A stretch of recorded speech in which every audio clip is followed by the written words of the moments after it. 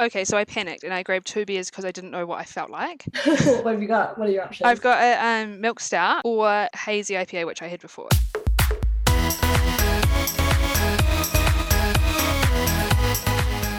Welcome to Browsers with Friends. I'm your host, Jane Street. So I have got my friend Charlie Scott on again, and this is part 2 of the 2-part episode.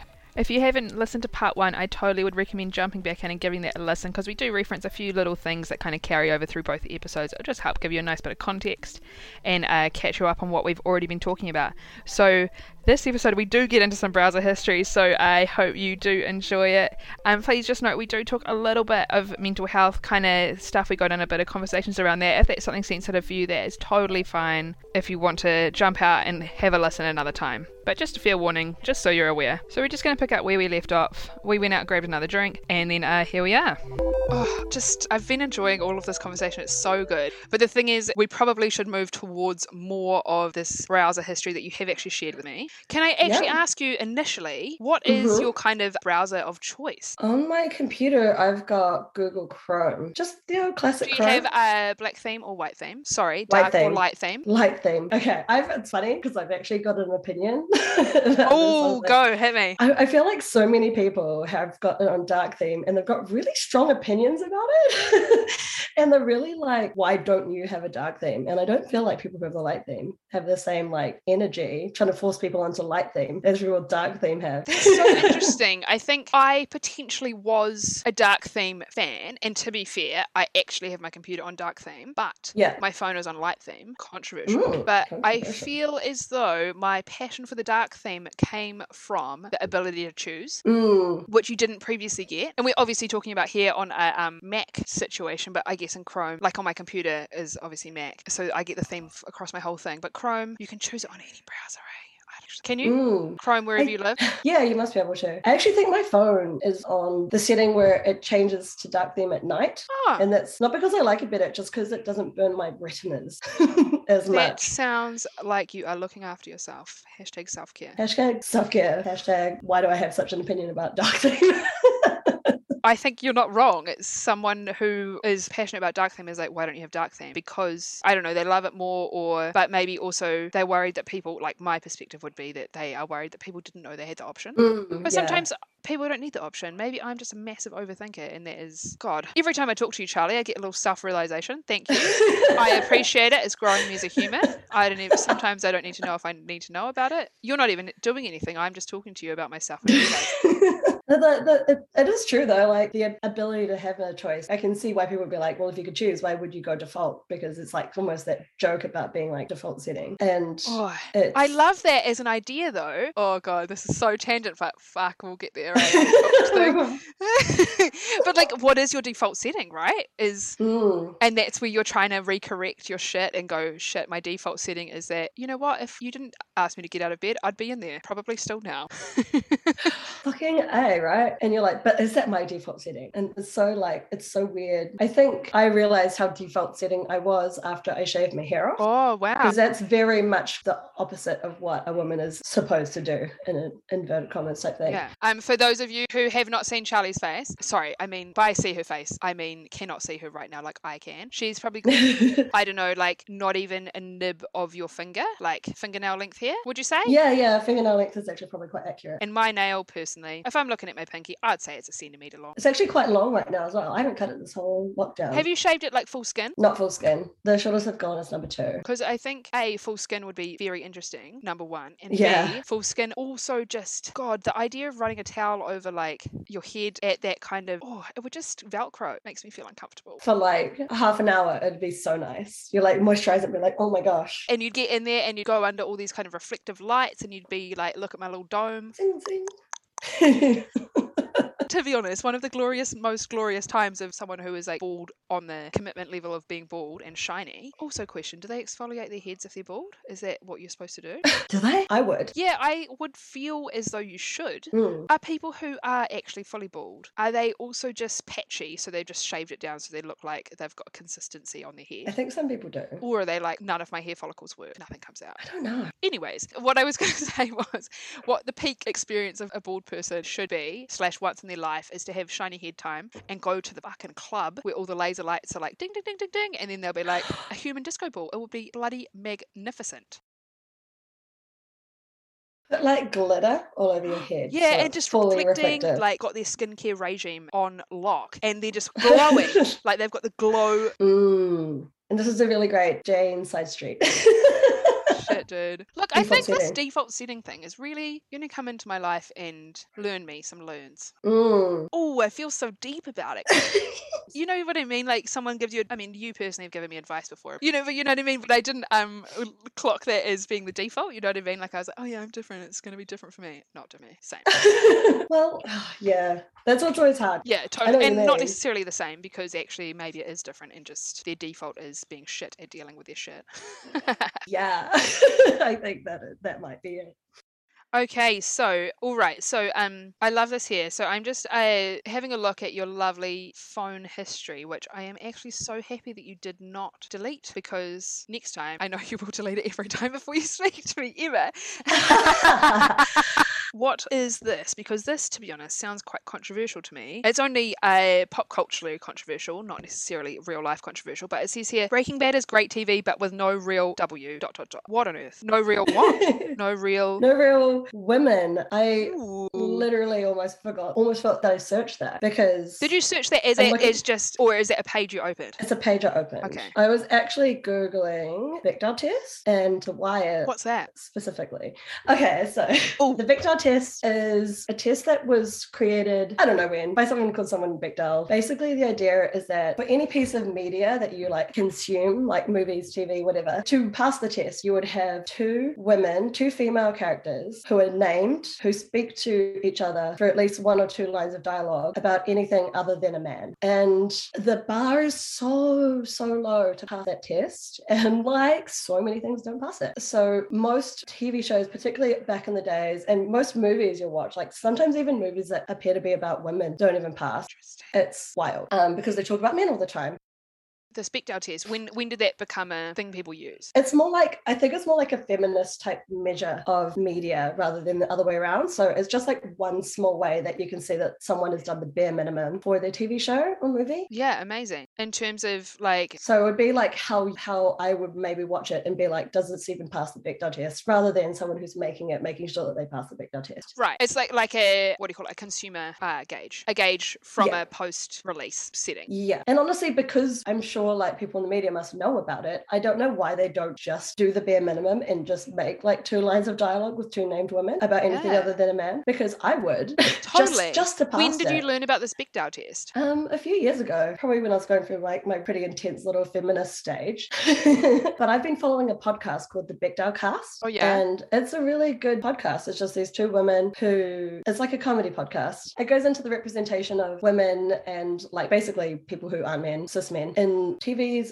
Just movies. And so each time it'll be like about a different movie, and they'll go through the whole movie about the representation. Interesting. And it's surprisingly amusing, and I've been listening to it for a few years and I really like it. And so probably because I listen to it so much, it's front of mind for me. And when I was watching The Wire the other day for the first time, season 1, which in their defense came out in like early 2000s, I think 2003, every single episode I've seen so far probably has like one or two women max. Yeah, I literally don't know why Breaking Bad came up. And it's all very like quite negative women. Like the only women you see are basically strippers or like love interests, and the only the woman who's like a named main speaking part is like lesbian, and which is like great representation early back in the days. But she is also very like, I'm not like the other girls type thing. Women be like this, but I'm not like that because I'm a man. Or like I'm not a man, but I'm down with the boys. Yeah. There's your energy. And it's hard to like get to me that the representation of women was very like quite negative or like really like sexualized. Yeah, and I think that is the like realization that people are having, and it's like I'm not even that aware, I guess. Like I think you're someone I personally go, you're quite more aware than I am, so I learn a lot from you.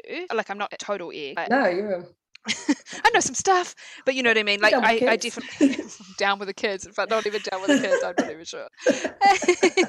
Like, you're someone who has spent a lot more time looking at this kind of stuff and thinking about it and considering these sort of thought things, whereas I am currently also just undoing some shit that I've learned in life and going, hey, actually, that's not cool. Yeah. Like, I'm trying to reset my default. Oh man, I love that so much. Hey. So good. Legit though, like It's hard work. totally. But then this Bechdel test, I feel, where did it? I just looked up Breaking Bad there, and it actually started in 2008. So it's very interesting that you look at it because it's not actually that long ago, really, in terms of. I was actually watching The Wire. Oh yeah, I don't know why Breaking Bad came up. Oh, I don't know why that was on that thingy. did you have any information about how it passed the Bechdel test or not? Oh, I know why I clicked on it, because I can see that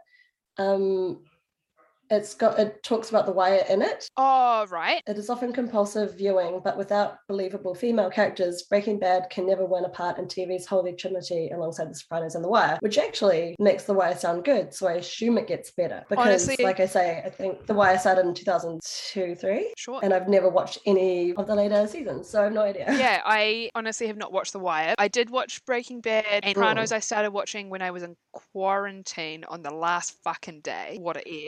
I don't think I've really watched it. I've watched Breaking Bad for sure. The Sopranos, I have maybe finished season 1 or almost finished season 1, and you've got to watch it, and I'm not very good at actually sitting down and watching something. I like something where I can go, cool, I've got the basic gist, and then, I don't know, chop some stuff, fiddle around and faff, fold my washing, you know what I mean? Like, I don't have to actually like sit there and physically like stare at the screen, take in everything. Sopranos, honestly, I think it's kind of good. But the thing is, his wife is quite a strong character, and you've got, because it's all those like Jersey women, right? And I've not been to Jersey, couldn't tell you, but in my pop culture reference mind, like Jersey ladies are pretty like hardy, strong women. Actually though, have you seen that movie? I want to say it's called It Takes Two, the Olsen twins, and it's got Kirstie Alley in it. Probably, but like a million years ago. A million years ago. Okay, let me take you back. Take me. I also did watch it 50 million times as a child, not going to lie. My friend Kirsty and I were both ginger and approximately the same age, and we would pretend that we were twins because we loved the Olsen twins so much, and we would watch all of their movies every time we hung out. It was very fun. That's so cute. Yeah, it's so cute. It's kind of like that one that Lindsay Lohan is in, Parent Trap, I think, where what happens is she's on, like, one of the girls is on school camp, but she's like a foster kid, and they go to like school camp, and they all don't have parents, so they have a social worker that looks after them. The social worker is Kirstie Alley. Wherever they're staying is somewhere, and then there's like a rich girl who lives on the other side, and it's like the mansion, and they joke about how it's a haunted mansion. Is it coming back to you? Yeah, that's coming back to me. Then they're like, yeah, the ghost of blah blah blah lives over there, and then she's like this tough tomboy girl who's like, I don't know, 8 years old or 10 years old or something, or 12, I don't know, whatever age. I can't really tell children's ages anymore. And then they're like, let's go over there and look, and then they see like the girl, like the other Olsen twin who's there, the Parent Trapper, they're like identical twins because it's Mary Kate and Ashley, don't you know? But they're like over there. And they're over there, and then when they're in the window and they're looking, the like orphan kid, they're like, oh my god, it's the ghost! And it's the dad's like new girlfriend who's like rocking around in a towel with like a wrapped around her head, a robe on, and cucumbers on her eyes, and a face mask on, so she looks freaky as. And they're obviously all like pre-internet time, so they don't really have, you know, a vibe for like what luxurious people who have money do. That's what they do all the time. And then they're like, and then, I don't know, the other girl who's the rich kid who has like done something perhaps and panicked, I guess. What does she do? And she like runs out of the house, and they're both like in panic state. They're like, oh my god! And then somehow they get swapped over because they look the same, and then they like live each other's lives. How does that work? I think one of them is like, what the hell are you doing out here? Like the posh girls run all the way into the woods, and their friends are like, we ran! What happened to you? Oh my god, why are you dressed different? And then they're like, she's like panicked, I don't know. And then the girl who's like the orphan girl gets bustled in and like to put on her fancy dress to play the piano recital that she's supposed to perform for this group of people. And then the other girl goes to camp, and they're like, what the fuck is happening? Didn't know they looked like each other. Anyways, the story of this is what I was meaning is that the girl who's the orphany one, I'm pretty sure she's from Jersey, and Kirstie Alley is from Jersey, but Kirstie Alley is like such this like intense, strong, like empowered woman. But the idea is that she's like, no, this is what's happening, this is what we're doing here, we got it. And I feel like The Sopranos gives you that energy as well. Yeah, we like that energy. And I like how we just got the whole storyline of that movie. I was like just thinking about the Bechdel test and those like random not kid movies. No, because obviously that's for anybody. But is it the movie? Is it called She's All That? Hang on. No, She's the Man. Oh, No, do you know, She's the I Man. recently watched this too. And is that the one? Who's the actor in She's the Man? The girl. Oh, Amanda Bynes. Amanda Bynes. That's the one. Do you know, my housemate just made me watch, well, not just made me, I accepted with pleasure to watch What a Girl Wants. Oh my God, there's so much. What I graphically remember is my best friend and we skipped going to the school disco or the school social, sorry, to go and watch that movie at the cinema instead. Honestly, great times. Amazing. Fell in love with whatever that guy is that is in there that actually, like, I don't actually want to touch you ever and hang out with you. But you seem cool because you rode a motorbike. Rad. But Colin Firth, wonderful man. Colin Firth. He's a babe, right? Yeah, I think he just seems so nice and genuine. And unlike Hugh Grant, which obviously you have to compare them together because Bridget Jones. Yeah. I think Colin Firth is better because I think Hugh Grant would actually be a dick. Yeah, I think I used to always be very Hugh Granty, but now I'm an older, more refined lady. Oh, right. No, I think it's because you just, what do you call Colin it, accept the love you think you deserve, and Hugh Grant will give you that love or some shit, and then you've graduated to, like, the genuineness of Colin Firth. But honestly, if I found out that Colin Firth was actually a motherfucking cunt, I would be... I'd actually be devastated. I'd be so upset. Would you? Well, I would be not upset. I just feel like the picture that has been painted for me in my own mind that I've made up from these genuine movies that he's had roles in. Yeah, totally. From all the things that he's pretended to be. Yeah. Oh, the thing I was going to say about She's the Man is I don't know if it's that one, but that's one that comes to my head, is that I think it might be that movie that the only reason it passes the Bechdel test is because one of the girls calls another one of the girls like a slut or something. So they're not talking about a man. No way. Apparently some movies only pass just, and it's because like they're calling another woman like a slut or saying I wish you were dead or something like that. Like technically they pass on a technicality, but it's not exactly like a feminist text. Interesting. But I think you say feminist text, right? And I kind of hate that. Yeah, no, totally. Like that shouldn't be the way that it needs to be categorized to make it like it shouldn't be feminist because dude, we should just be learning, as I say, dude. Bro. Yeah, man. Bro.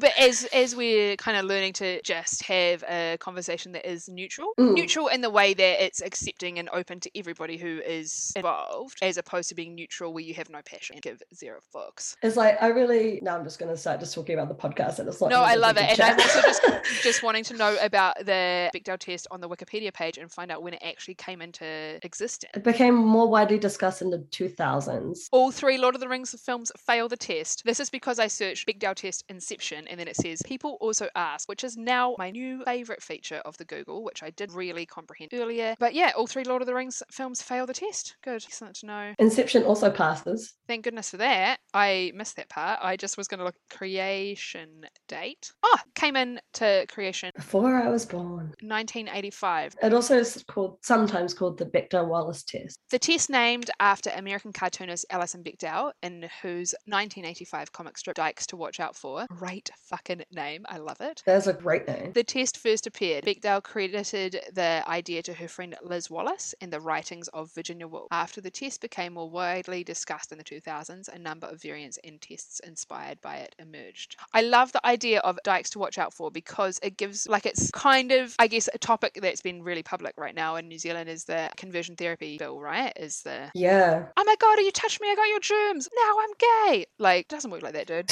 Like, that's what I feel like. I feel like I don't know this comic strip, but in my mind, that is the vision that it offers off. Watch out for like, watch out for for when your friend wants to wear your shirt or something, or like wants to borrow your clothing because, oh my gosh. I feel like I need to check out this comic strip now. Yeah, I think, to be honest, let's click into it and have a little look. All right, Dykes to Watch Out For. Wait, can I ask for your picture of what this is going to be before we see it properly? I don't really know. I actually was like, my thought process was that it's going to be like cool Dykes. Dykes on bikes. My first thought was like short shaved hair on a bike. I was thinking more like Mean Girls vibe of Janice Ian, where she is like, oh my God, she was at the pool party, but I couldn't invite her because like she's like in love with me. He's obsessed with me. All right. Images, Dykes to Watch Out For. We got it. I can see like a person with a shaved head. I was kind of right. Where's their motorbike? I don't know, but I love that it's like dykes to watch out for, and everyone looks like Where's Wally? For me, that's quite a funny little commentary on the thing that she's trying to say. So it looks like it's a book. The essential.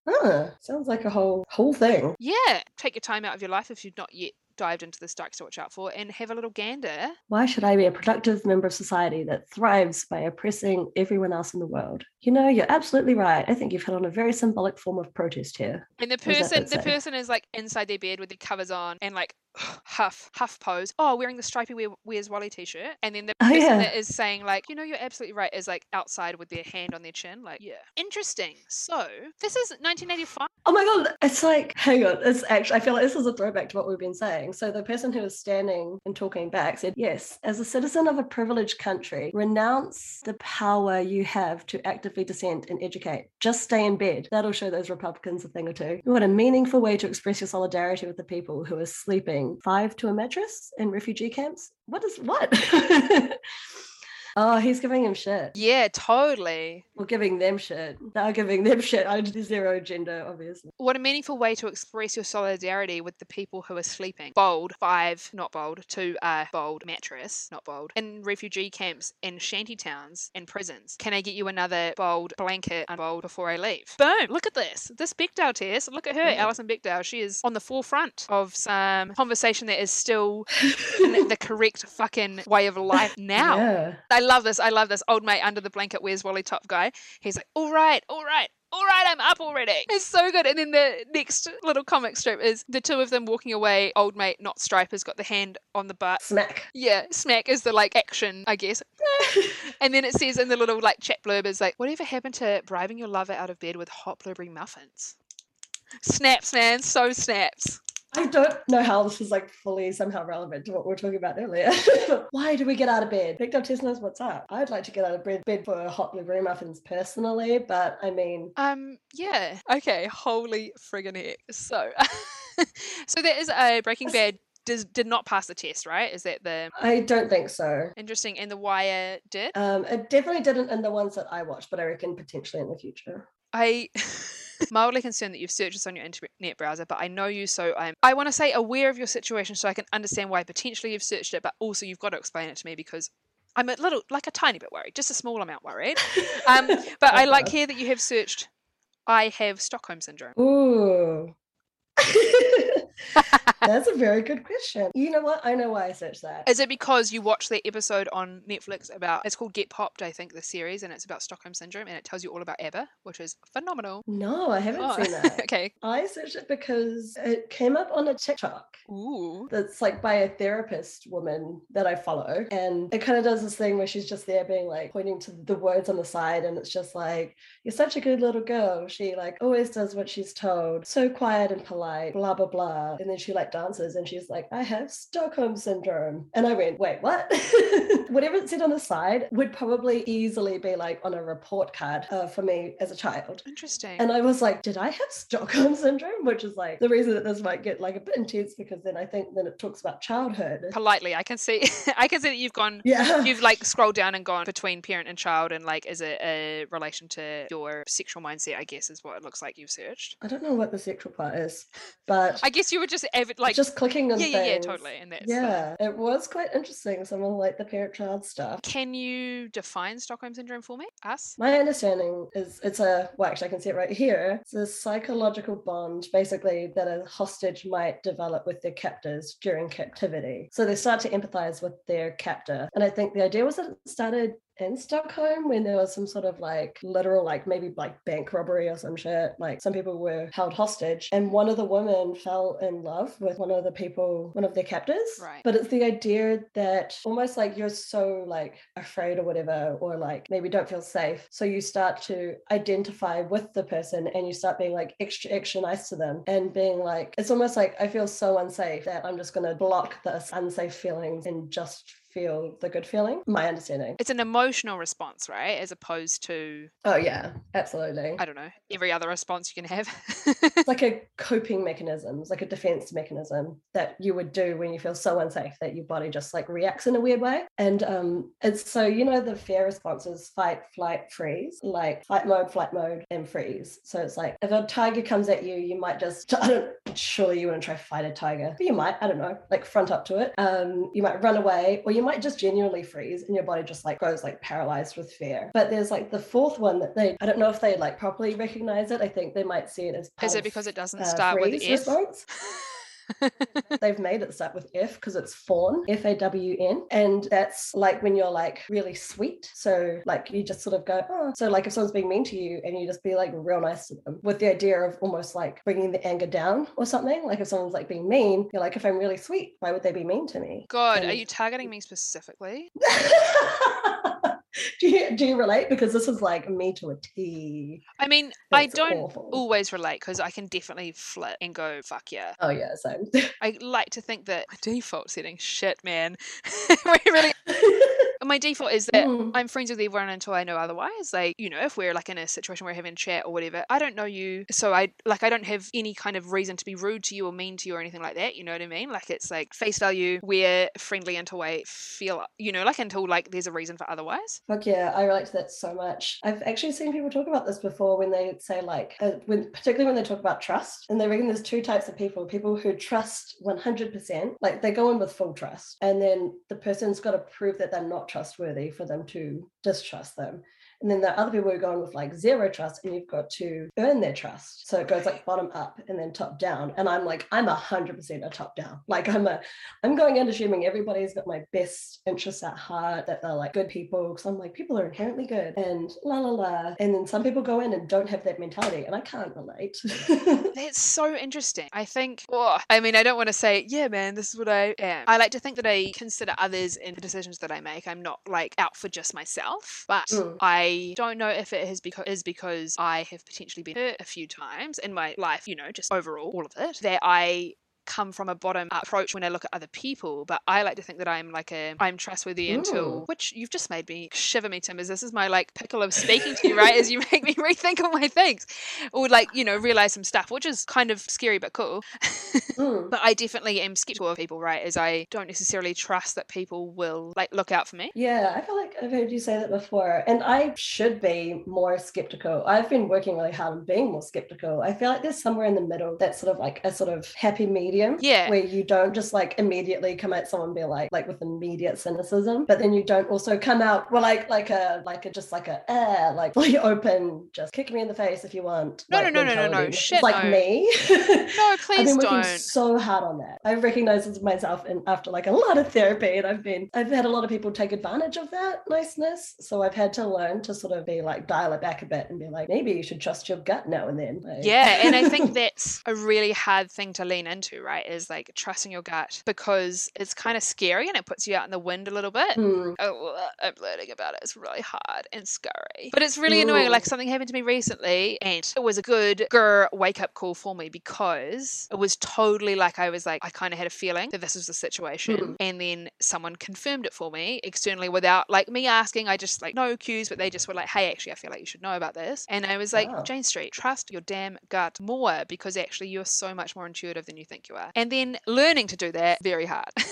So hard. I like that you talk about intuition, right? So it's interesting here that you jam into some yin and some tarot reading. What's missing in your tarot reading kind of searches or like page visits, I guess. Yeah. Tell me about that. So intuition in your tarot? Yeah, that came up as like an important part of my run. So did you do it? Did you do one? Did you do it with the person that I did it with? Yes, same person. Was it amazing? Yes, but it was really interesting. I did it over email, so it wasn't over like a Zoom, and she somehow managed to read it fully without even like meeting me. Talk me through all of it. So did she just type words, or did you do like a video and then send you a video of like, hey, I pulled this, blah blah blah? She took photos of the threads that she did and then explained what they meant, and then her takeaway, and like summarized them and stuff like that. And I had asked like something about, because she said, would you want like a general reading, or would you want something like a question question answered. And I said something about sort of feeling like I'm at a big fat crossroads in like every part of my life and I don't really know what to do next. And I was like, I don't know what the question is, but Cool. Question before you yeah. dive into the explanation. Have you done a tarot reading before? I have, and I own some tarot cards and I can see them right there. Amazing. How many readings have you done, and like what's your politely, I'm like, how serious do you take it? Yeah, just for people listening, and question. so like to get a understanding. And I think I've only done one proper tarot reading, and it was actually a couple one with like my ex last year, and it was very intense. Very intense. Like he's a pretty intense dude. It was very like trippy time. So we were just like running around Melbourne, just tripping out on like not literally like in the fun just way, the just tripping out on our travel minds. and like yeah. And how seriously do I take it in the nicest possible way? I used to be super like I'd read a horoscope for funsies, but grain of salt. Handful of salt sometimes. And just to be like the classic like Charlie randomly deep about shit. Like I got really, really sick at one point in 2018-19 and I thought I was gonna die, you know, just a little thing. You know how you do. Black and white everything. And it was really intense and it was almost like a really long drawn out near-death experience. So when it got better, it was like I saw the world a whole different way. Like I had fully accepted, like I'd done the full acceptance. I'm never gonna eat anything I like again and I'm gonna die soon. It's fine. You know, that's what I came to. So my whole mentality really shifted. hard. I'm sorry it was really hard. That was a thing that you had to experience. But I'm also glad that you're currently here. And I'm pretty sure you eat things that you like. I've seen you do it. Yes. I am able to eat the foods again and my body is able to, you know, actually digest it, which is also really great. We love a functioning body and I have one right now. Well, fairly functioning. It gets me by. To a degree. Oh, here we go. We're silver lining. To a degree, yeah. Self-deprecative silver linings. Full circle. Basically what happened after that was that I had like a bit of like almost a baby spiritual awakening, and I could not tell you what it felt like, but I just got the feeling in my body. I just like, I feel spiritual now. Don't know. I didn't know what that meant, but I was just a lot more open to just randomness, to like those types of things that like it is what it is, and like you take what you take and you leave what you leave. It's my worst fucking saying. It is what it is. I hate it. It is what it is. It is what it is. So. In my initial mind, apart from recently, I've been saying it in a serious way and I'm horrified at myself. Often I feel that people will use it because it's their kind of way to politely say that they're settling or they're giving up on something, and they're reducing the effort that they'll ever do, or they're just going, well, it is what it is. They just accept the status quo, if that makes sense. Yeah, the default. Yeah, the default. Holy shit. To be honest, is probably a lesson I need to learn, is just go, hey, look, this is what it is. Accept, move on, carry on. But sometimes I feel like maybe I'm just too excited and passionate and I just want to drive forward and go like, no, but we can totally do this, it's going to be amazing, rah rah rah rah rah. And I feel like when you say it is what it is, it just cuts all of that potential out, you know what I mean? Like it offers cool full stop, no potential, and that's why I hate it. I can see what you mean. It almost feels like it takes away the autonomy, the freedom of choice and movement type thing. It's just saying it is what it is, the end, rather than being like, we actually have options here. Totally. It takes away the options. I think what I feel, and I forget that I'm highly creative, I guess, and because it's just the way that I live my life, you know, and I think for me it signals the stunting of creativity and the stunting of like potential development and that kind of thing. And that's why I hate it. But to be honest, I've now learned that if you've done everything you can ever do and you just have to let the cards fall where they fall, sorry that we're talking about a tarot thing, and then it is what it is because you've done your bloody best. It probably depends if you're saying it from like a point of defeat or a point of like acceptance. Yeah, and I think that's my learning of perspective changings, right? Because when it's coming from a place of defeat, it is what it is. You know, you could say that about anything awful if you wanted to, or you could say, or it could be like a thing that like I can't change it, like, oh, we're in lockdown for 2 more weeks at level 3, it is what it is, I'm going to make the best of it. It's fully dependent on the mindset. Yeah, whereas I feel like saying it is what it is, sometimes I'm like, you're cutting out the hope, mate. We've got no, like, where do we go from here? Stop cutting out the hope. That's, I think, what I dislike about it, because I love to live in like a world where like possibilities are endless. Well, potentially not endless, but there are possibilities. They're fairly endless. I think it's funny that like that's where you go when I said that, because it's almost like I almost mean like the literal opposite of that. Like it is what it is, like things are what they are. The world turns, everyone believes what they believe, like things like the sky is blue and, you know, like I don't even know how you explain it. Like almost like nothing really matters, but then everything matters. to me, I think that my brain went to this place where like everything is true and not true at the same time. Everybody is really smart and knows like a bunch of shit, and then also people can be everybody can be real dumb and know nothing. And like it's like there's so much possibility that like why would I not do tarot? Because what do I know? Do I know better than tarot? Do I know better than like literally anything? How was your tarot reading? So you did it over the internet? Yeah, I did it over email, and she did 3 different like spreads of cards. Well, actually, it was 1 7 card one, 3 card one, and then a like final oracle card. And took photos of it, and then explained it all to me. And it was really it's one of those things that was just like as usual, weirdly accurate. I don't understand how they always happen to be so accurate, because they do. And this happened like last year in the reading. It's so interesting. I think, to be honest, my first tarot reading was recently with this person, and I loved it so much. But I think about it is it's all up to interpretation. Like all the cards have a symbolism. Nope. Symbolism. All the cards have a symbolism. Far out. English. First language. Can I Correct. speak it? Maybe. Words, kind of. The cards have a symbolism, and then you can kind of weave your own sort of understanding from it, right? But it lays out weirdly something to put at the forefront of your mind, or put in a priority, or kind of go, hey, look, actually, no, leave that in the past. Yeah. And this is like, I think what I was trying to say before, and I forgot what I was saying, but like that I feel like things like tarot they don't need to be some sort of magic psychic bullshit. It doesn't matter if that it's real or not, in my humble opinion. It's more like how you use it. And the way I've decided, like the way I've come around to perceive it, is that like, have you heard that idea, if you like can't make a decision of like a 2-option decision, you flip a coin and to decide. But the thing is, you don't look at where it lands. You wait for that subconscious, like, I hope it goes heads or I hope it goes tails. When it's in the air, because somewhere in your body you know what you want or what you'd prefer, and sometimes you almost need to put it up to chance to realize what you want. Does that make sense? I, to be honest, have not heard it described in the way that you described it. I mean, I have played sport and done a toss that makes you decide, like a flip, and decides who goes what way. So I know that concept. But interestingly enough, the other day I asked my housemate, and it wasn't this, but it was something along the lines of, oh, should we open a bottle of red or white? And then she goes, this option, and I was like, oh, actually I kind of want white wine, like, and she was like, it's no, I'm cool with whatever. And she kind of said, sometimes it's actually someone saying that this is what, do you know what it was? I was asking what kind of noodles I should put in the noodle soup. That's so funny. It was like udon noodles or egg noodles, and she goes, oh, udon, and I was like, oh, actually I really want egg noodles.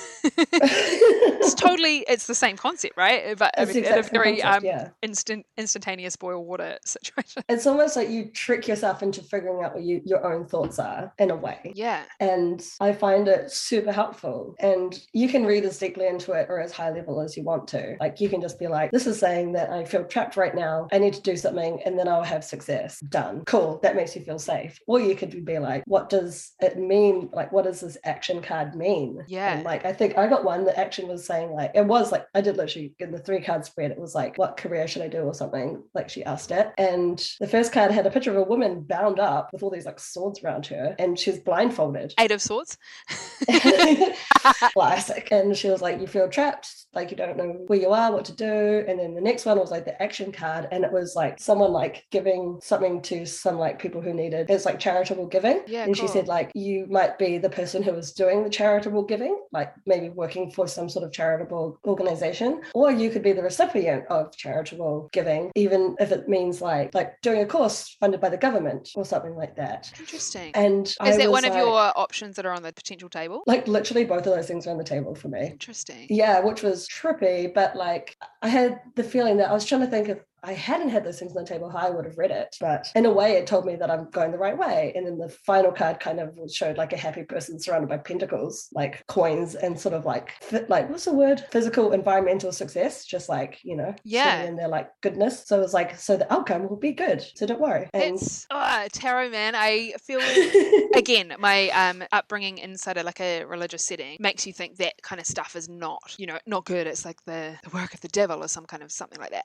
But I think actually, interestingly, what it is it lays some stuff out, gives you like a problem solving tool and a way to kind of visualize and create understanding for, I don't know, that's what I... Yeah. And I'm like, are they magic? Maybe. I don't know. I don't know enough about the universe to know if it's magic or not. Is magic even Is a it, thing? I don't know.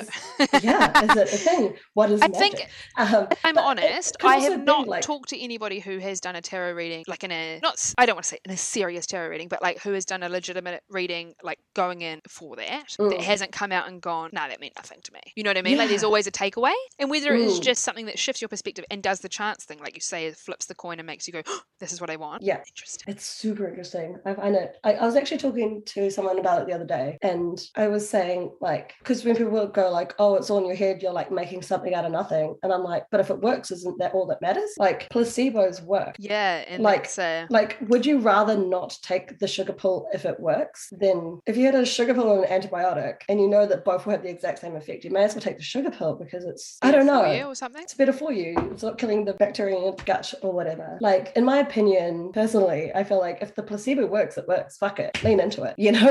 Yeah. Maybe I'm an idiot. Maybe I'm weird. Yeah, but the sentiment is you've got to do what you've got to do. Exactly. And I like it. I think that's easy said than done, right? But the thing is, you've got to do what you've got to do. Asterisks is how it is. But the asterisk that I think is the asterisk is you've got to do what you've got to do, but you've got to be cool with what you do. Yeah, whatever feels right to you. You've got to live with your shit, right? Like if you do something, you got to live with it. Like I feel like my mum would always say, "You've made your bed, now you got to lie in it." Lie in the bed. Yeah, but legitimately, like you've made it. Yeah. You've got to live with the consequences of your actions. I'm so sorry that unfortunately the nature of existence is you don't get to escape those. Yeah, at the moment, sometimes if you have a little bit of money and a little bit of privilege, you get to escape it a bit more. But even that will take you so far. If you've got a heart on you, you know what I mean. Like you're going to pay for it somewhere. Exactly. Ooh.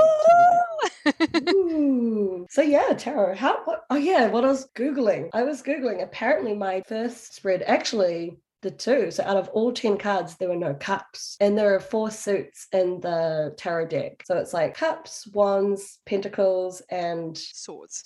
And I had no major cups. arcana. And all the major arcana, all the big powerful boys. I got the hermit. It was telling me to hermit. And I was like, that's about right. I've already been hermiting, but we can continue. Interesting. Where did that fall in your category wise in your reading? Like the recommendation of what to do next was the hermit. But yeah. When you look into the meaning of the hermit, is it more like recluse and sit with it? Is that kind of the vibe that it's giving you? It's like sort of the idea of going inwards and trusting yourself and doing what you want. And it also suggests, well, she wrote that it could be an extended period of reflection. So like, I think it is the idea of like taking some time, going into yourself, like maybe gathering information, but at the end of the day, it's like, it's going to come from you, not from anybody else. That's really scarily encouraging. Yeah, right. It was actually kind of nice saying it might take a while because it makes me feel better because it's been a while. So I'm like, oh, thank God. But also empowering to give you the like confidence, I guess. Not that you need it, but you know, just like you said earlier about like sometimes you just need to validate people's stuff, and that makes them feel valued and you know feel heard about their stuff. So that kind of gives you that validation of you've got it. Like it's that's why I like tarot. It's so good. I know the fine arts didn't do it at uni, but like got really good at my papers of fine arts, and me loves that shit, man. Apparently cool. I got no cups, and that means that it might mean that I've got a block because cups represent feelings and emotions. Yeah, and saying that maybe I'm holding back, and I'm like, shh. Shh, don't need to talk about that. Did you say on the flip side what that could mean as well, though, or not really? Not really. She was like, she basically said like that she noticed that there were no cups in it, and it could mean that my feelings are tightly under wraps, and it could help if I talk about my concerns and fears with like a trusted person, people. While you're being recorded over a podcast? Yeah. So I think she was trying to say, go on a podcast, tell all your friends. Or not even your friends, people you don't even know. You don't even know, just anybody. That's so interesting. So in my one reading that I did, there was 2 suits that didn't show up, and it was not cups. I probably should like go back and look at my notes, but from what I've taken from it, the leaf that I've taken is that it's either you've got your shit together in these areas or like not necessarily that you got your shit together in these areas, but that's not currently the focus right now. Mine was very heavy in like pentacles, which is like more kind of like career-y, focusy, money life. Same. And then also like a lot of cups turned up, so it was very like, and to be fair, I was like my emotions are wild, but at the same time, not necessarily that they're wild. It's just like, let's be real, I'm 80% thoughts and feelings. That's my existence.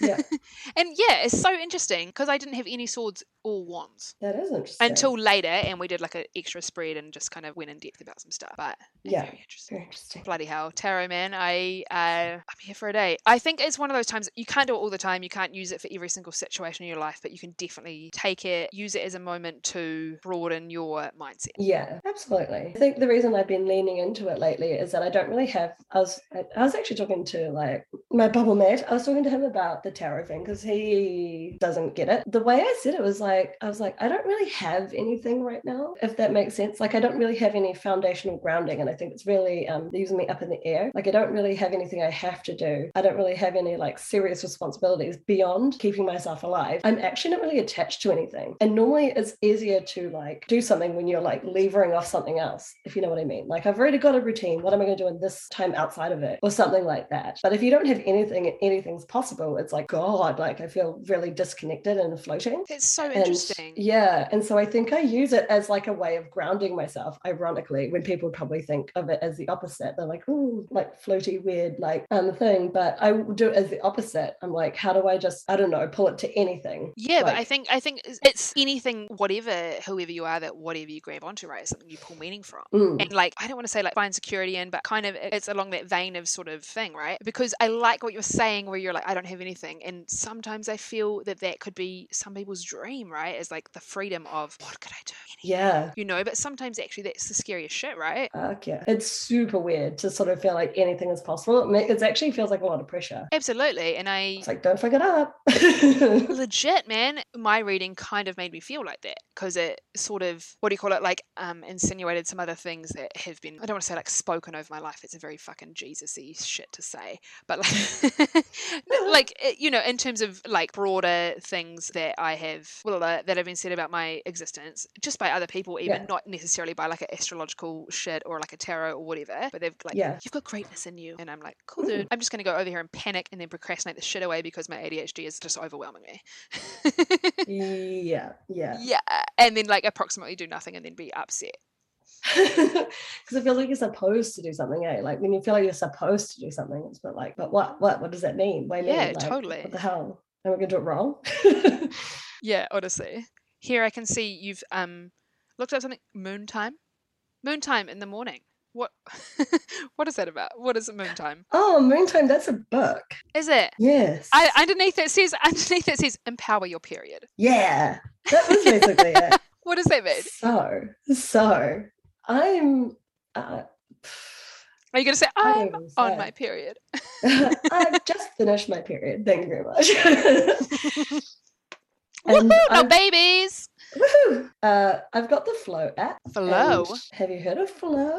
It's a like. I want to say it's a tracking device. I don't know. Yes, and it tells you on each day, like sort of what to expect on your cycle. And generic, or is it like it knows? It's pretty. It kind of knows me. It sort of knows, it like predicts my cycles, and then it's pretty accurate. It's super interesting because I think the reason I've been looking it up lately is because in lockdown, you're in close quarters. Well, for me, I'm in close quarters with one other person, and he's a very chill, like, I don't know how you even explain, like he doesn't have like, I'm out here with these like emotional like roller coaster, and he feels a lot more like chill. We just get stressed, like even keel kind of. Is it even like, keel? I don't know. If you're gonna graph it, his would be lower and mine would be more extreme, I would say. Yeah. And like the other day, and he's very nice. So like if I get angry, it's like, hold on, can I ask you a question? Is he nice or is he kind? He's kind. Cool. He's a good human. Because I think being described as nice. Yeah, he's a nice It makes guy. me want to vomit in my mouth. And I think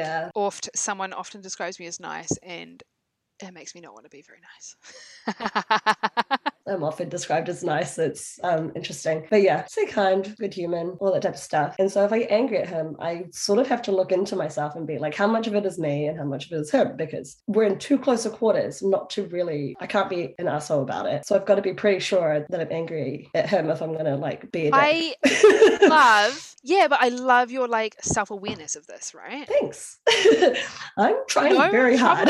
It's so so hard because I think when you reach that level of intimacy with another human being, I guess in the depths of an intimate relationship, sure, but really it's like when you hang out with your family, you can flip a switch and you can like lose your shit at them or just Totally. like snap, and it's not good or healthy really, but it's a safe space where you know that like they're your family, so they can't. Yeah, or the they can keep- vulnerability. Yeah, sort of totally. Is, yeah. But then when you also, because I feel as though I realized it when I moved back in, like into my family home after like 10-ish years of not living there, that I was like, shit, like I like no filter, you know, you like lose that filter. And I think that's the like, you kind of want to do that when you've hung out with someone in like an intensive 5-week lockdown.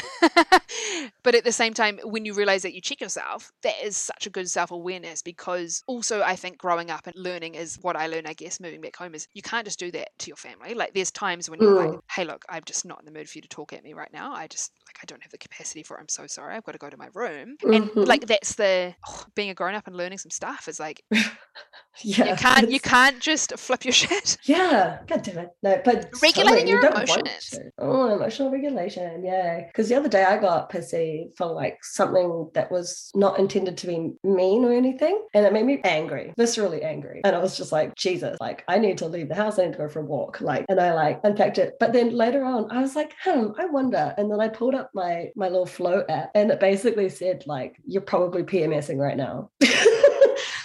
Like literally, I think it was like day 26 or 25 or something, and it was just like mood, irritable, tired, etc. And I was like, wait, like because I've never really noticed any connection between me and my cycle. And I was like, hang on, am I like, yeah, it makes sense that I would be. So I've been actually kind of tracking it, like because yesterday I started to feel like really full of energy. Like we did exercise, and I was like going hardcore, and I was like, and I've heard a thing about this. I think it's called period power. Man, I feel like I've never really talked this like feels interesting. I mean, also same. I just am like living my life. Also, currently I'm on the pill for fuck knows why.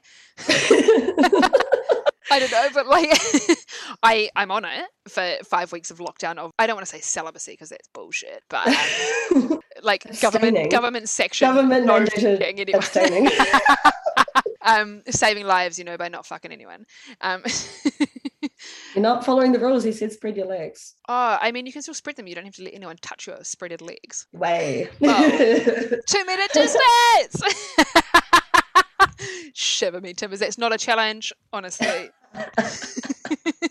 It's so hard because I think sometimes you need a weird, like, closed space routine to check your... like to make you check, or something to like give you those markers to go, oh, okay, this is happening often at this time, blah, blah, blah, blah, which is personally something I work a job that shifts start at 8 a.m. or 4 p.m. Like I have quite a breadth of inconsistency in my routine. Yeah. So I find it really hard to pick up on that kind of stuff. So I am so like enlightened by your... You know what? You're so right, because I think in here it's like, you know, to be able to have like a good like research experiment thing, you sort of have to have like a lot of constants so you can measure the change, right? Absolutely. Like throwing back to high school science. And like historically, I have had a lot of like medical health ups and downs, like physical health ups and downs, mental health ups and downs. I've dated some pretty hectic humans. So like what is consistency? I don't know. This is probably the first time I've like been in any consistent, constant environment. Hang on. Now I'm having a realization. So I found it really hard when I started taking medication that was supposed to make me more consistent. I mean, you know, as a friend, but I'll just explain it just in case this becomes a relevant thing that I need to say. Yeah. When I got officially diagnosed with ADHD, you get to go through the fun journey. And if anyone's been on it, you know all about it. Any kind of diagnosis of something that is like a mental health disorder, you basically get to take drugs that recorrect your brain chemistry to make you similar to what apparently normal is or something. But the thing is, when you start doing that, it means that you need to regulate some shit, right? Like you need to go, like I remember, I think I was like, oh my gosh, amazing, I just picked up my prescription, awesome. And it was probably a Friday or something like that, and I took the dosage that I'd been prescribed, which was like 2 high dose pills, and then I went to the fucking pub, and I not lost my shit, but I remember being like, shit man, I feel pretty free, and like what? And it's because I'm taking legal speed. True. like not even like long acting. I was like quick dose shit, getting into it. Boom, here we go. You know, wow. But it was, I mean, it's still a journey, right? Like I, to be honest, I don't think I've peaked yet and like leveled up, maintained existence on the journey, but having some kind of like consistency in your life, or like someone who can actually like see you and go, shit, look, you've actually like leveled out or whatever. Really hard to self-regulate that, I think, especially like if your routine is not consistent. Yeah. And I hate routine. It's against my brain chemistry to have a routine. It's so hard. It's like you need like a non-routine routine, because like I need a routine right now. Like I say, I have nothing to like latch onto, so it feels weird to be able to do anything. Totally. I just need like one little thing, just like. But you surely must find it. You've just gone on like a medication trial journey, I feel. Have you like found that in terms of, have you been able to actively notice like changes and like the differences that it's made? Or it is wild the differences it's made. And like, to give context for my situation, is more like a PTSD type thing, which sounds pretty hectic. I don't know. I've kind of experienced a lot of crazy shit. To be honest, I feel like PTSD is quite funny, because I think it's actually, sorry, I mean funny as in curiously interesting, not like haha funny. But I think PTSD, in terms of conditions of mental health, like people talk about depression, PTSD I think is actually something that everyone has an awareness of, because it's so prevalent in pop culture, because you have the wartime, right, as everyone just writes off everybody who was a soldier in some kind of army, because they're like, oh yeah, PTSD, excuse, blah blah blah, they do the things they do because of that. Whereas people don't realize that PTSD is post-traumatic stress disorder. Traumatic stress is approximately anything that causes you a trauma. And it's a lot to do with just like how your body and mind react to it, and you never really know who's going to end up with like long lasting, I don't know what the word is, implications like, from a trauma, implications from it type thing. And like some people do, like, you know, everyone, like people could experience the same thing, and some would get it and some wouldn't. And I think even like some things that would be like maybe perceived as like smaller traumas could still give a person PTSD, because you never really know. Yeah, absolutely. I got really like high anxiety and depression from the PTSD relapse thingy that I had, and I can't even go into it because I barely know what happened in hindsight, but I got put on antidepressants for it. But the thing is, it's like so interesting that you're not like, whoa, I can recall it. And like, to be honest, you don't need to retell it now, it's fine. But the way that your body remembers stuff, and like you can't go like XYZ, blah blah blah, this is what happened, but the reactions that you have, because oh my god, wild, the brain and body is just know some stuff you don't. My body just like remembers shit. I like, in terms of like the things that have happened, I do remember. I actually mostly remember remembering. I don't know. Yeah. Like I've written down a lot of stuff, and I almost remember what I've written down better than I remember what happened. I think that's a thing, right? So I, to be honest, am a massive fan of writing. I don't do it enough. And like we've been talking pre this conversation about how like I've been doing some writing, etc. But I read this really interesting poem, and to be honest, poetry, I don't really fucking understand it. And I think if I got more into it, I probably would be really good at it. But it was so nice. I actually just honestly might look it up real quick, because the way that it was said, and oh man, it cut fucking deep, because it can go either way for like whatever you're talking about, and it was so sad but lovely. Okay, so the title of it was called Disappearing Act, and it said, I remember your face less and less each day. When I try, I just get memories of photos of your face, and that doesn't feel the same. Oh my god. Yeah. And I was like, oh, shit man, that hits me. And like it doesn't necessarily hit like, I mean, I like the forefront of my mind is like, oh, I just broke up with someone and I'm like real sad about it. But then you filter back, and it's like the way that it hits is something that I don't like to think about a lot, because it's like quite sad. It's like my mum, right? It's like, oh, do I remember experiences of that, or am I just like the photos that I have from going through all of that shit, or like even just old friends that you haven't seen in a really long time? It's like you talk to them, especially in a friggin' lockdown context, eh? And it like the friends that I have that I haven't actually seen in a really long time is like, I remember photos of us because I talk to you on like Messenger or whatever, and I don't actually like get to, you know, physically see you. And my memory of you is like, what? Yeah, that's very like lockdowny vibes. I caught up with my friend this morning on just like FaceTime, and she's in Toronto, and she's been working from home for like over a year, like a year and a half, like crazy. And she's got a new job, and she hasn't met anybody in person. So actually her knowledge of people, she literally said to me, she was like, I don't know how tall they are. I don't know what their physicality is. I sort of never really I never really thought about the impact of only really meeting people on a screen like for a long time until now. Sorry, this is like a sort of sidetrack, but it's like not at all, because I think it like I don't mean to laugh at all, because it's so, I mean, I like both of us, we're extroverts, right? I feel like that's our kind of vibe, is we're people and we just love people, and I hate people, but I love that. But I Yeah. think the way like that you interact with someone in a space as well is like I think what you kind of also, this is why I fucking hate dating apps, is because it's the way that you meet someone and the way that you like interact with them in a space, and it's not necessarily like anything about them or their, you know, like it just, people give you a vibe, man. I was literally about to say that. I was about to say, you remember the vibe. Well, I personally, I remember the vibe better than I remember specifics. The vibe. Also, a really weird way that you forget that you categorize people. And it freaks me out, mainly because I did just recently watch Clickbait and then watched something else. And maybe, we talked about it the other day, The Friggin' Circle, that reality TV show. Oh, I love The Circle. I love it because it's so interesting the way that people are participating in actively being catfished.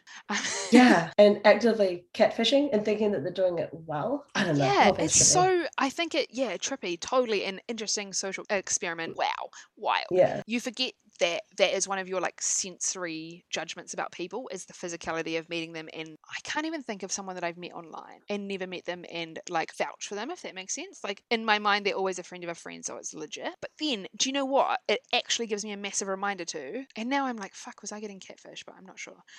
You definitely watched Clickbait too recently. Fucking years ago. I want to look it up now and re-stalk them and see.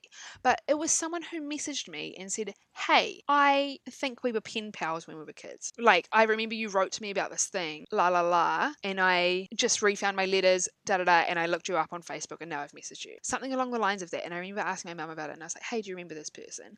And I want to say I have a vague memory of pen pal message, like writing someone a letter, like from, you know, those magazines where they're like, hey, I want a pen pal, and then you like write them a letter, or like school or something set you up with weird pen pals. Like, yeah, I've had a couple of pen pals. Like when I was a kid, I had a couple of pen pals. Yeah, and I feel like my pen pal connected with me on Facebook, but then I panicked because I didn't know. And now I'm thinking I might just set up my own personal Nigerian catfishing business where I pen pal pretend with everybody. And then they pay me money because, help, you were my pen pal and now you need to save me from my dying marriage or something. I'm just kidding. Oh my gosh, horrific. Please don't do that. I could have been getting catfished by like my old pen pal, or that could have actually been my pen pal, and how wild would that have been? That would be pretty crazy. If someone reached out to me, I'd be like, that's highly possible. Yeah, I think it freaked me out, but I didn't really think about that as an option for someone catfishing you, because I genuinely thought maybe they were my pen pal and I had just blanked all of that from my memory. Yeah. But at the same time, weirdly, pen pals are legit, because one of my mum's actual, like her like lifelong best friend was her pen pal, and That's she so was in cute. Australia. I know, and I I was saying that story and I forgot all about it, and then I was like, oh my god, Judy. She was like my mum's pen pal, and my mum like saved up her money to like fly to Australia when she was like 13 and did her first overseas trip by herself. Well, not her first overseas trip. She moved to New Zealand from England as a child, but like her first personal overseas trip to meet her pen pal, which is so cute. And then they're like still friends until their 60s. And then my mum was like, do you know what? I'm going to be dead now, so soz. Soz. Yeah, it was fucking sad. It was so devastatingly horrifying. But yeah. So pen pals, original form of catfishing, but also potentially a really fucking great thing to do. yeah. It's time to reach out to your pen pal then, eh? Shivers. That's such a lovely poem though, right? I feel I love that. So Disappearing Act, I have seen here, to be honest, saw it. Someone shared it on Instagram, but at Holly Poetry, HOLLIE was the handle that I saw it off. The first thing that I wanted to ask you about, and I never asked you about it, because I scrolled past and I was like, oh my gosh, I'll ask you about that later, because it's too funny not to ask about. All right, so Hooked Nose Woman, what is that about? I saw that and I knew you were going to ask me about it, and I'm like, why did I search that? I was looking up a book, so I have no idea where it came from, but I think I was searching it, Hooked Nose Woman, because I was trying to figure out if I have a hooked nose, and I was like, because I know it's a bit pointy downy, but I don't know if it's hooked. What the fuck does hooked mean? Do you mean like it comes back and connects to your face? Because I'm not going to lie that everyone should have their nose connected to their face. I mean, not should, live your life, but ideally for like full function, connected to your face helps. I'm trying to find, like, the first image that comes up is this lady. Oh, so yes, okay. Like sort of angles down on the bottom. I see what you're saying. The point of your nose is lower than the connection of your nostrils. But I think the hook means that you've got a bit more of a rounded at the top as well. And I've always felt like I had a pointy downy nose, and I was like, I wonder if a pointy downy nose is Show a me. hooked nose. Do a side on and come closer to the camera. I wouldn't say that you have like a, what do you call it? I don't want to say like actively hooked nose, but Actively hooked nose. no, you're not like, oh my god, you've got a hooked nose. But if you really wanted to like push hard and like put yourself in the category, you could probably be at like the like, what do you call it? The dabbling end of it.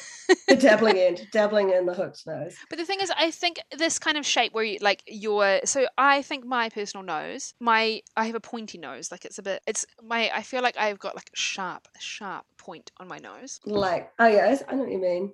It's a cute nose. You've got a cute nose. I don't know if I've said that to a person before. Thanks, so nice of you. So much so though that I think my nostrils are exposed because my nose is so pointy, which I feel as though is the opposite of a hook nose. I'm trying to like show it to you. It almost does seem like the opposite of a hook nose. My nostrils are so much more exposed than if my like the the tip of my nose, if it like I was slightly more sunken below my nostrils in like a, what do you call it, like a planar view? Is that when you do like a drawing of like all the sides and it's like front, back, left, top view? Like if you did like a front on of my face, I feel as though my tip of my nose and my nostrils are pretty in line. If my tip of my nose came down a bit further, I could smash a septum piercing. Whereas because my nose is so pointy, I think a septum piercing would just look ridiculous. I've literally never thought about the kind of noses that septum piercings look good on. I want one, but yeah, I think you would look phenomenal with it. I have chronic rhinitis, which is a really nice way of saying I have a chronically running nose. That's okay. You just need a nightmare. Something to think about. But what you could do is you could just do a little fakey, give it a go, see how it goes. Should do a little fakey. That'd be kind of cool. Yeah. Just test it out. I was wondering if my nose is like a little bit pointy downy, which I don't know what the better word for it is. I'm like, I wonder if it's like the cross between like my mum and my dad's genes, like the Cook Island Māori and the like sort of white European Pakeha Scottish nose. Because my mum's got more of a classically Cook Island nose. And I'm like, is this in the middle? I don't know. I'm trying to accept my nose as it is. I'm trying to be like... To be honest, I think your nose is lovely. Like, don't be stressed. Like, if you look at these ladies, they look beautiful. Beauty is in the eye of the beholder, remember? Beauty is in the eye of my nose. What? It is what it is. And exactly. But yeah, like if you're not cool with yourself, you need to figure it out and be cool with it. You know what I mean? Like that's what... Yeah. Oh gosh, we're really bloody circumnavigating back to all the stuff, right? It's like, be happy with who you are and this is what you are. You have the ability to change, but your changing has come from within. If you change your physical features, you're still the same inside, aren't you? Exactly. What a beautiful way to wrap this up, Jane. Yeah, we're all beautiful totally. inside. Accept your default body, but you don't have to accept your default settings. You don't have to accept your default settings because you know what? There's always that stupid little thing that turns up in the top right-hand corner of your screen and says, new updates available. And you can go, remind me later, or you can go, like, do tonight if I'm plugged into the charge and I've got enough space on my computer. That's beautiful. That's so beautiful. So you've got your default settings until you're ready to make space to upgrade. And I think that's when we close it off, to be honest. I love it so Holy much. moly. Thank you for taking me down so many side streets, Jane. That's okay. Thank you for introducing me to the concept of a Jane Street side street.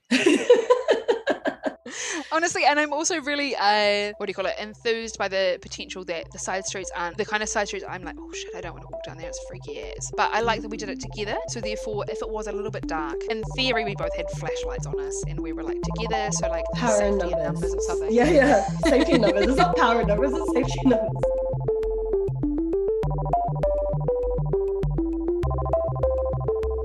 Hey, thank you so much for taking the time out of your life to listen to mine and Charlie's conversation and go through her browser history with her. If you enjoyed it, Charlie actually has a blog, so you can get her at coughcough.co. And if you want to follow us, Browsers with Friends, Facebook and Instagram at Browsers with Friends. Thanks so much for tuning in. If you did enjoy this, please share it with a couple of friends. We'll see you next week for a fresh episode.